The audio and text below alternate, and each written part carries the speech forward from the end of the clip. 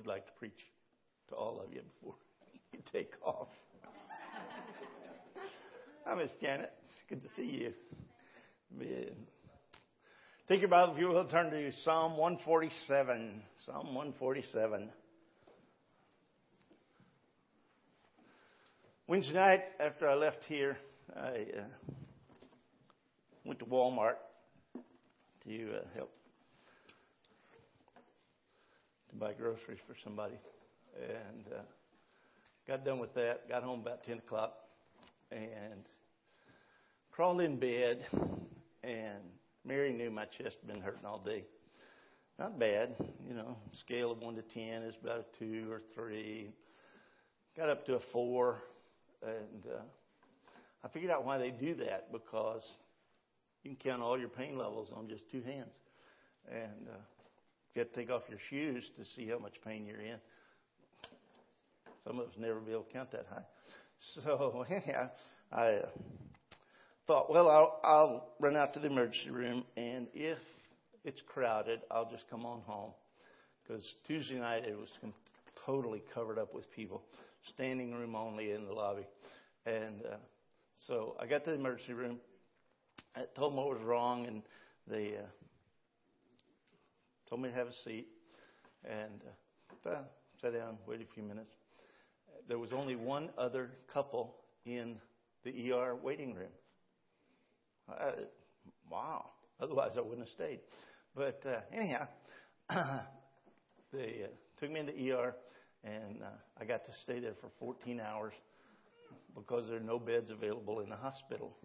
Every bed is full at Jefferson Regional, Mercy, Jefferson, whatever it's called now. Jefferson Memorial. You'll know. Anyhow, they did bring me a hospital bed instead of that gurney at 3 o'clock in the morning. I was very grateful for that. But laid there until noon. And then finally they had an empty bed, and got up to my room, and it's too late in the day to see a doctor. They all do their rounds in the morning. And so I lay there until Friday morning. Actually, I did see a doctor Thursday evening, but he said, we have a test scheduled for tomorrow, and we'll come in. So Friday morning they came in, took x-rays of my heart and my chest, and then did stress test, the pharmacological stress test, where they just shoot the stuff in your IV, and then you feel like you're dying for 2 minutes, and then it's over. And after they did that, then they sent me back to my room for a while, and then took me down for more CT scans, x-rays. They got all that done, and got back up to my room, and the pain was gone. I had several muscle relaxants and pain medication and nitro paste patch and all that, just giving you all the details. And the pain was gone, and the nurse came in and said, well, how are you feeling? And I said, feeling much better. She said, okay. I said, I assume I'm going home. And she said, well, the doctor hadn't said that. And I said, well, if he calls, tell him I am. If he'd like to see me, he needs to get here pretty quick. She said, oh, no, you can't do that. And I thought, bet I can. But I didn't. I stayed. And they let me out to go home, said that there was an abnormality in the stress test. And the cardiologist is Dr. Spidell. He was Ron's cardiologist. And so when he introduced himself to me, he said, now, have we met before? And I said, yes, sir. I'm Ron Casey's brother. And he said, oh, that explains some things. Which I took offense at. But anyhow, he finally came back in the room at 4 o'clock Friday afternoon, told me I could go home. He said, there is this abnormality. We're going to do a catheterization, but we're not going to do it over the weekend, so you can go on home. We'll call you Monday, schedule it, let you know. I said, okay, so I left. I got home, and the doctor who was subbing for my primary care physician called me. And he was a little more distressed than Dr. Spidell because I wasn't there when he went in the room to see me. But so he filled me in a little more. And turns out there was good news and bad news. The good news is the abnormality of my heart, they're not certain that it's heart related. Could be something else. And the bad news was, he said, well, you're not ever going to look like anything. And that hurt. But not totally unexpected. Okay. Psalm 147 talks about heart. It's one of the hallelujah psalms. You know what hallelujah psalms are? They all start and finish with the word hallelujah. And always in the King James, it's translated. What's the translation of the word hallelujah? Praise ye the Lord. And so that's how you see it written. The psalmist begins, praise ye the Lord. I like the Hebrew, so let's just say that together. Hallelujah. Man. For it is good to sing praises unto a God. It is pleasant, and praise is comely. Now, you know what comely means, right? It's the opposite of homely. Okay? Did you ever see a homely child? Nobody's going to admit it. Okay? Sure. Homely means, well, it's what they said about Jesus in Isaiah chapter 53. He hath no form nor comeliness, that when we see him, we should desire him. Okay? That's a really sweet way of saying he's kind of ugly. So he says, praise is comely. Praise makes you look better. Okay? Many of you look fine already. But there are a few, if you'll see me after the service, I'll tell you if you're one of them or not. There are a few of you that need to begin praising on it. I mean, pretty much 24/7, at least for a couple of weeks.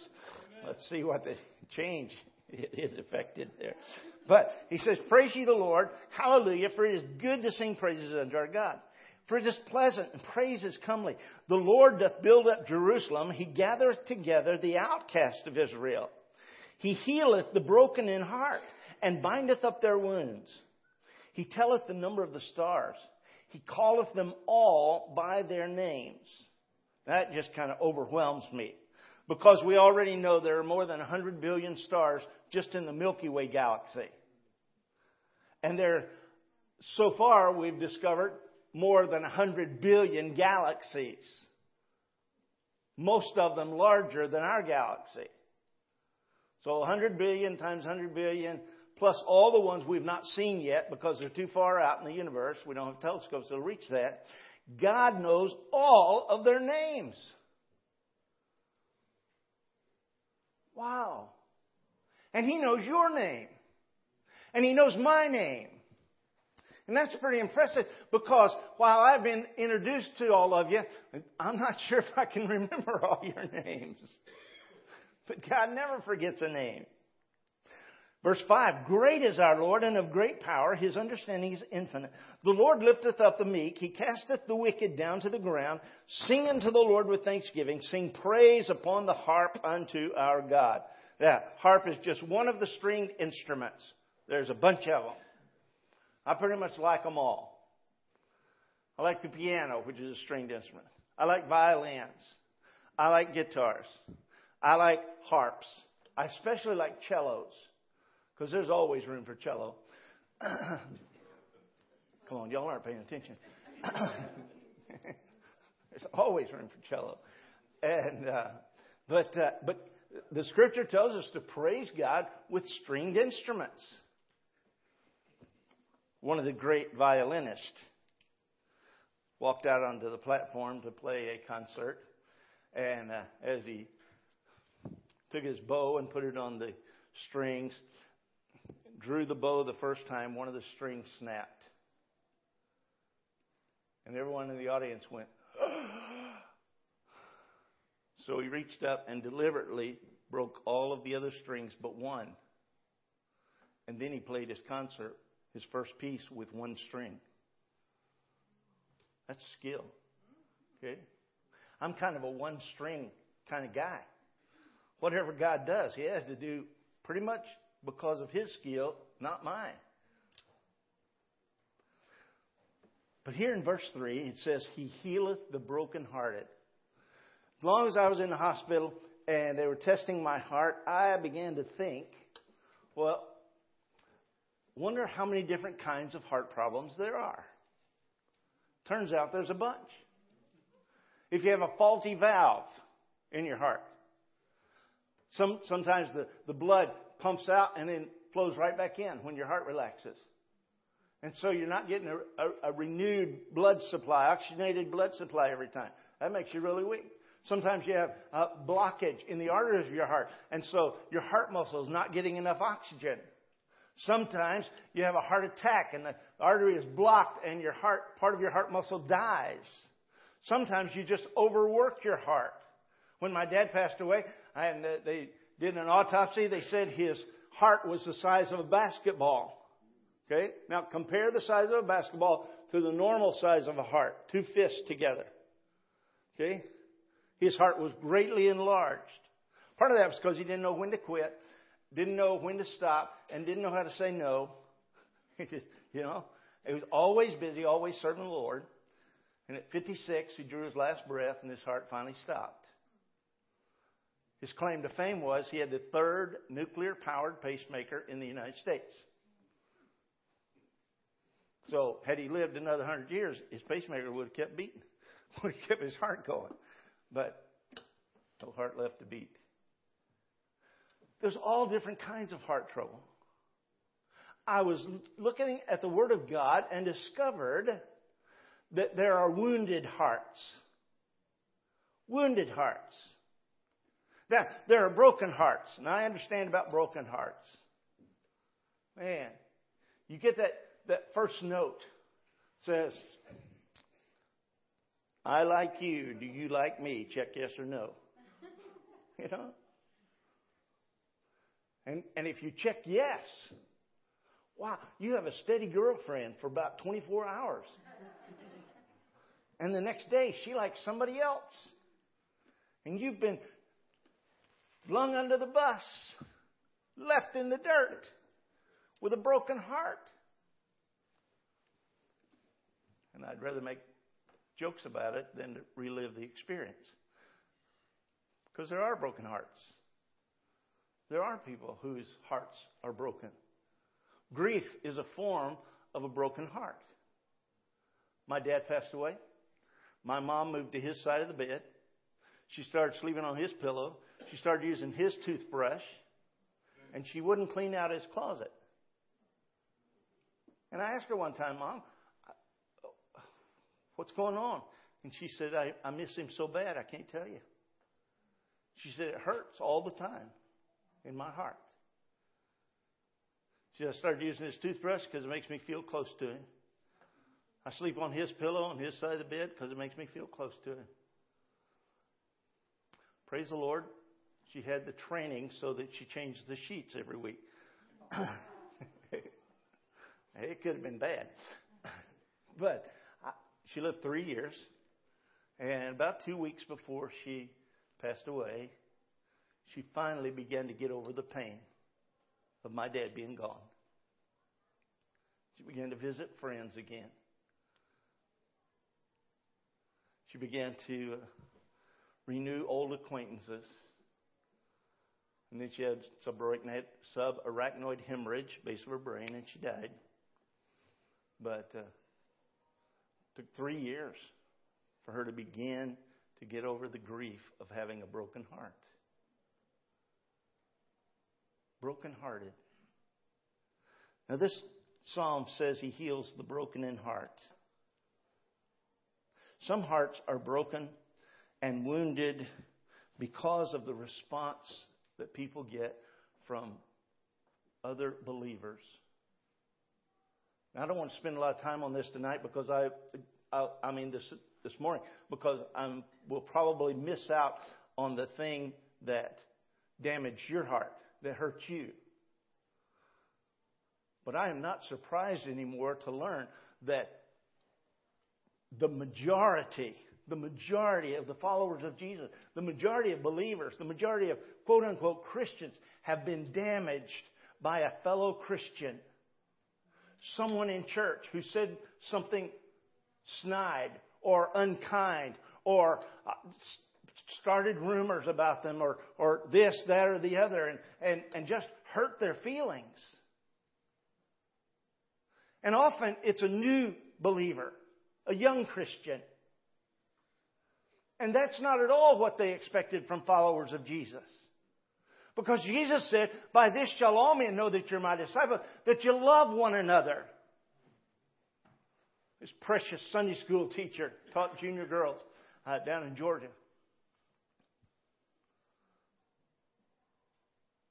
Had somebody come to her, another lady in the church, and said to her essentially, man, I can't believe what you did. She said, what are you talking about? Deacon so-and-so has made these accusations against you. And I just never would have thought it of you. Well, listen, if you wouldn't have thought it before, don't believe it now. Okay? At any rate, the lady had to give up her Sunday school class. All she wanted was to serve God. All she wanted was to be used of God.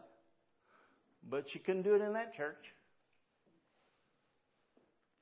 So she found another church, she and her husband, and began visiting women in jail. And over the course of months, she discovered that women who were in jail this week, getting out this week, would be back in jail next month or a couple of months later. The return rate was just incredible. It's like a revolving door on the front of the jail. They come in and they stay a while and they go out and they stay a while and they come right back in. And she thought, there's got to be some way to help these ladies. So she and her husband took their house, divided up into rooms, and she invited two ladies who were getting out of jail to come live with her. And they came. They developed a 9-month program, intense Bible study, incredible praise to God, just focusing on God for 24/7 for 9 months. And I have no idea how many hundreds of women have gone through that program. But I know that a vast majority of them have come out with their broken hearts healed. And God has continued to bless their lives. Because here's a woman with a broken heart, wounded spirit, who just wouldn't quit. She did not blame God. She recognized it was of the devil, and she allowed God to move her on from there. I know another lady in a church whose boys got in trouble in Sunday school numerous times. I mean, they didn't want to be there, and they didn't want to have fun while they were there, and so they were always causing difficulty and causing trouble. And one day the teacher just said, if you all don't want to behave, just leave. And they just sat there, and he said, no, I'm serious. Get out. Kicked them out of his class. Whether that was right or not, I don't know. I wasn't there. I don't know what I would have done. But at any rate, they left. And that was the last Sunday their parents were ever in church. The parents got hurt. Boys got what they wanted, but the parents got hurt. I saw them recently. It's been 40 years? No, not quite that long. 35 years? They haven't darkened the door of a church. And I'm thinking, wow. They've not allowed God to mend their broken hearts. But we can say hallelujah, because He healeth the broken in heart, and He bindeth up their wounds. You can always turn to Scripture Somebody came to me one time and said, Brother Casey, I need to tell you this. And I said, okay, tell me. Just because you need to tell it doesn't mean I need to hear it. But go ahead. I didn't say that, but I sometimes think that. And so they went ahead and told me. And they got all finished. And I said, okay. So what do we do about it? And they didn't say it out loud, but I knew what they're thinking. You're the pastor. You're supposed to take care of it. Okay? Being the pastor, I fled to the Scriptures. And I said, the Bible says if you have been offended, you are to go to your brother or sister and make it right. Tell them what they did. Allow them the opportunity to either explain or apologize. And they said, and I said, and if they won't hear you, then take somebody with you and do it again. I said, and then if they won't hear the two of you, then come see me. Well, they didn't come back. And apparently they didn't take anybody with them because as soon as they said it and presented the problem, the person said, oh, I didn't realize I came across like that. I didn't mean that at all. And fellowship was restored. It is so incredible when we do things God's way because He heals the broken in heart. We can do what the Word of God says and leave the consequences to God. If you try to figure out what to do on your own and do it your way, then you become responsible for the consequences. And that's not fun, I promise. But there's not only the wounded heart, there's the hardened heart. The hardened heart. Proverbs 29:1 says, He that being often reproved hardeneth his neck shall suddenly be destroyed, and that without remedy. You say, well, Brother Casey, that didn't say anything about a heart. No, that said his neck. But let me go ahead and tell you, before you harden your neck, your heart has to be pretty hard. Your heart has to get hard before somebody offers you correction or advice or reproof. He that being often reproved hardeneth his neck. The consequences are what? Shall suddenly be cut off. And that without remedy. And I see that so much in this day and time. Where people are told the truth over and over and over and over again in Bible preaching churches. And they don't want to hear it. Because quite honestly, there is pleasure in sin for a season. And they're enjoying the season. They like the sin season. But they know that it violates Scripture. And so they just go ahead and keep doing it. And the danger in that is what? They shall suddenly be cut off. And that without remedy. That means no hope. God is a God of a second chance. And often a third chance. And sometimes a 799th chance. And sometimes a 1,000th chance. But sooner or later, you run out of chances with God. And He says, that's all. That's enough. I remember one time, a family in our church had a little boy. I was a big boy at the time. The reason it impressed me. Because I'd had it threatened. I just never had it done. But this little boy kept cutting up and cutting up and cutting up. And finally his mom said, okay, we're leaving. And they had never walked out in the middle of a church service before. He slid back in his seat and he folded his hands in his lap. Didn't faze her one bit. She snatched him up by the arm and out they went. And they went home. I was very fortunate. Mom never took us home from church to spank us. You kidding? Our church had a basement. And we often went to the basement, especially during Sunday night. Because that's when I'd already been irritated with Ron all day because he wouldn't keep his hands off my stuff and wouldn't leave me alone. And he kept putting his foot on my side of the line. And You know how little brothers are. And so, oh man, a lot of times, Rick and I were laughing about the other night. Kind of laughing. About Mom taking us out, taking us down the back steps, all the way to the back end of the church, way up under where the nursery used to be, but they moved the nursery. And we're back there, and wow. Mom explains to us that we don't behave like that in church, and this, that, and the other, and then she takes off her little plastic belt. We pray first. We always pray first. And after we get done praying, wow. I was 14 when I got my last spanking, and I had hardened my heart. I'd already determined I was never going to cry again if I got spanked. In fact, I told my parents I thought I was too old to be spanked. They let me go about 3 weeks. And finally, you've heard the story over and over, but I'll tell it again anyhow because I need to hear it. Got up one Saturday morning, sat down at the table. My mom brought breakfast to the table, and I began to eat. And I said something smart aleck, and she said, "Son, meet me in my bedroom." Well, that sounded ominous because that's every time before when they said that, I got a spanking.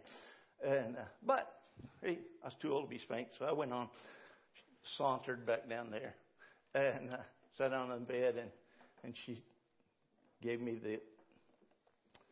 the now familiar line, because I've thought of it many, many times. She said, "Son, we love you. And your daddy and I decided 3 weeks ago that because you thought you were too old to be spanked, we would not spank you. But I have to spank you this morning because we can't live with you the way you are. Your attitude is wrong. And the scripture says that the rod drives foolishness from the heart of a child." And I started to say, "But I'm not a child. I'm a grown man. I've been a grown man since I was 12. But I didn't say that, fortunately. And we prayed together. And she prayed and cried. And then she got up, took off that little plastic belt, began to apply it across the part of my body that God designed for me to learn stuff. It's called the seat of education. While she's spanking me, the Holy Spirit grabbed my hardened heart and broke it. And I began to cry. Had I not had God break my heart then, I probably wouldn't be here today. I'd have been a rebellious, mean-spirited thief, robber, murderer, you name it. Because I already had all the seeds of sin planted in my heart when I was born. And I would have let them mature. 4 o'clock that afternoon, my dad comes in from the church, and he gets out of the car. I'm shooting baskets outside the garage, and he says, "Son, meet me in my bedroom." What? See, at our house, you never got spanked twice for the same thing. It might be the same sin, but it's because you did it twice. You got spanked twice. Okay. I followed him back in the bedroom. It's like he and Mom had rehearsed. Because he said, "Your mom and I about 3 weeks ago decided that we weren't going to spank you anymore. As long as we didn't have to. But I have to spank you because we can't live with you the way you are. Your attitude stinks. And the Bible says that the rod drives foolishness from the heart of a child. And so let's pray together. And if I had said then, but Mom already took care of it, he would have stopped. But the Holy Spirit needed me to be quiet and understand how much they loved me. And so I kept quiet. We prayed together. He got up, took off his belt. Sounded like a train coming down the railroad tracks, coming through those belt loops. Folded it in half. Pow! Always before that was the cue. That means start crying now because it's not going to get any better from here on. But I didn't start crying. He spanked me. 3-4 licks is all. And I got up and I hugged his neck and thanked him. He said, "I love you." My mom used to say when we were younger, she'd say, "Honey, we love you and we want everybody else to like you." So he got finished. to this day, I'm eternally grateful that God broke my hardened heart. Because I know a lot of people with a hard heart just don't have time for God. Don't want to mess with Him. They're going to make it on their own. And the problem is, just because you're moving doesn't mean you're making progress. And they're headed the wrong direction. Let me hurry on. There's a deceitful and a wicked heart. And the wounded heart often develops into a hardened heart. And the hardened heart often develops into a deceitful and wicked heart. Jeremiah chapter 17 verse 9 says, the heart is deceitful above all things and desperately wicked. Who can know it? You cannot know what's going on in the heart and mind of someone else.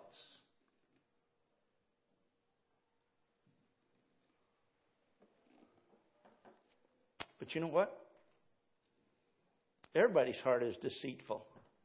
Everybody's heart is wicked. Desperately wicked. And only God knows your heart. You and God, the only ones who know your heart. But because God knew your heart, before the foundation of the world, before He ever created the world, He and God the Son, the Holy Spirit, all got together and they determined what it would take to change your heart. And that's the next kind of heart, the changed heart. He said, God so loved the world that He gave His only begotten Son, that whosoever believeth in Him should not perish but have everlasting life. Wow. That's a lot of love. That's a lot of love. As a result of that, God can change your heart. It's kind of interesting because often when we're sharing the gospel with people, like last Friday morning, after I got back from my stress test, I'm waiting for them to take me back down, and I'm sitting there in my hospital gown. And did you know you can get pants for hospital gowns? You have to ask for them because they're not passing them out. But if you ask, they'll bring them to you. And I did that right off the bat. And so I'm sitting there in my cute little, I don't know if they're flowers or what. I didn't pay much attention to them, but they weren't white. I can tell you that. They had little blue things on them. And my hospital gown, which has the, I don't know, I think they were designed by the same guy who wrote Moonlight Serenade. Okay? Because they are open in the back. So I'm sitting there, and the guy in the bed next to me, we begin to talk. And he's telling me about all the difficulty and all the problems in his life. And I'd heard him the day before trying to find somebody to go pick up his kids from school, take them until the welfare worker could get there to get them, to put them in foster home because they didn't have any place to go and nobody to watch after them.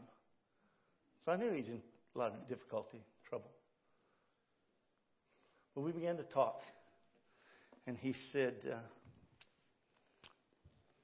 you're so happy all the time.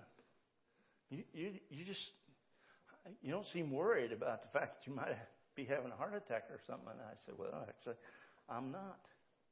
He said, why not? And I said, well, because I have Jesus living in my heart. He understood that I wasn't talking about this organ in the middle of my chest. It goes ba-boom, ba-boom, ba-boom, ba-boom, ba-boom. Okay? Wasn't what I was talking about. But we often use that phrase to ask Jesus to come into your heart. And I said, if you died today, do you know if you would go to heaven? And he said, well, I hope so.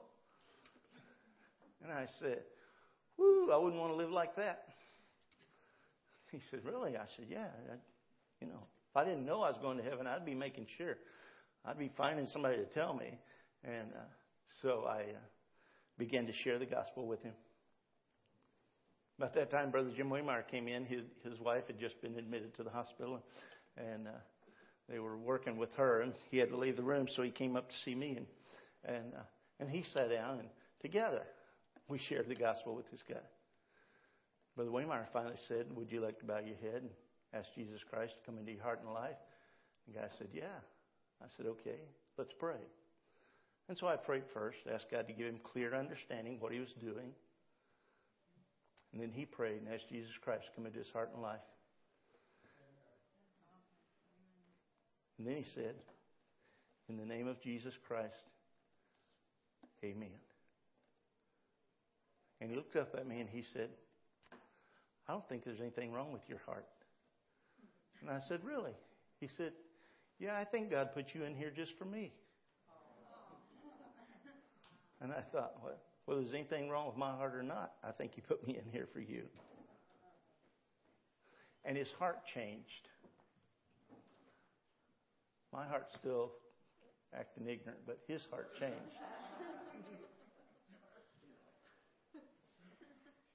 There's a song. Change my heart, oh God, make it ever new. Change my heart, oh God, I would be like you. That's all I'm going to sing because I'll mess it up after that. But I want you to know that God changes hearts. And he will change your heart today if you'll let him. The deal with hearts is, even after you trust Christ as Savior, there are kingdoms in your heart that you have to yield. So you have to yield your heart to God. Just give up. Say, Lord, I'm messing up my life. It's all yours now. I give you my heart and life, and he'll change you. Let's bow together in prayer as we stand quietly to our feet. If you're here this morning, you've never trusted Jesus Christ as your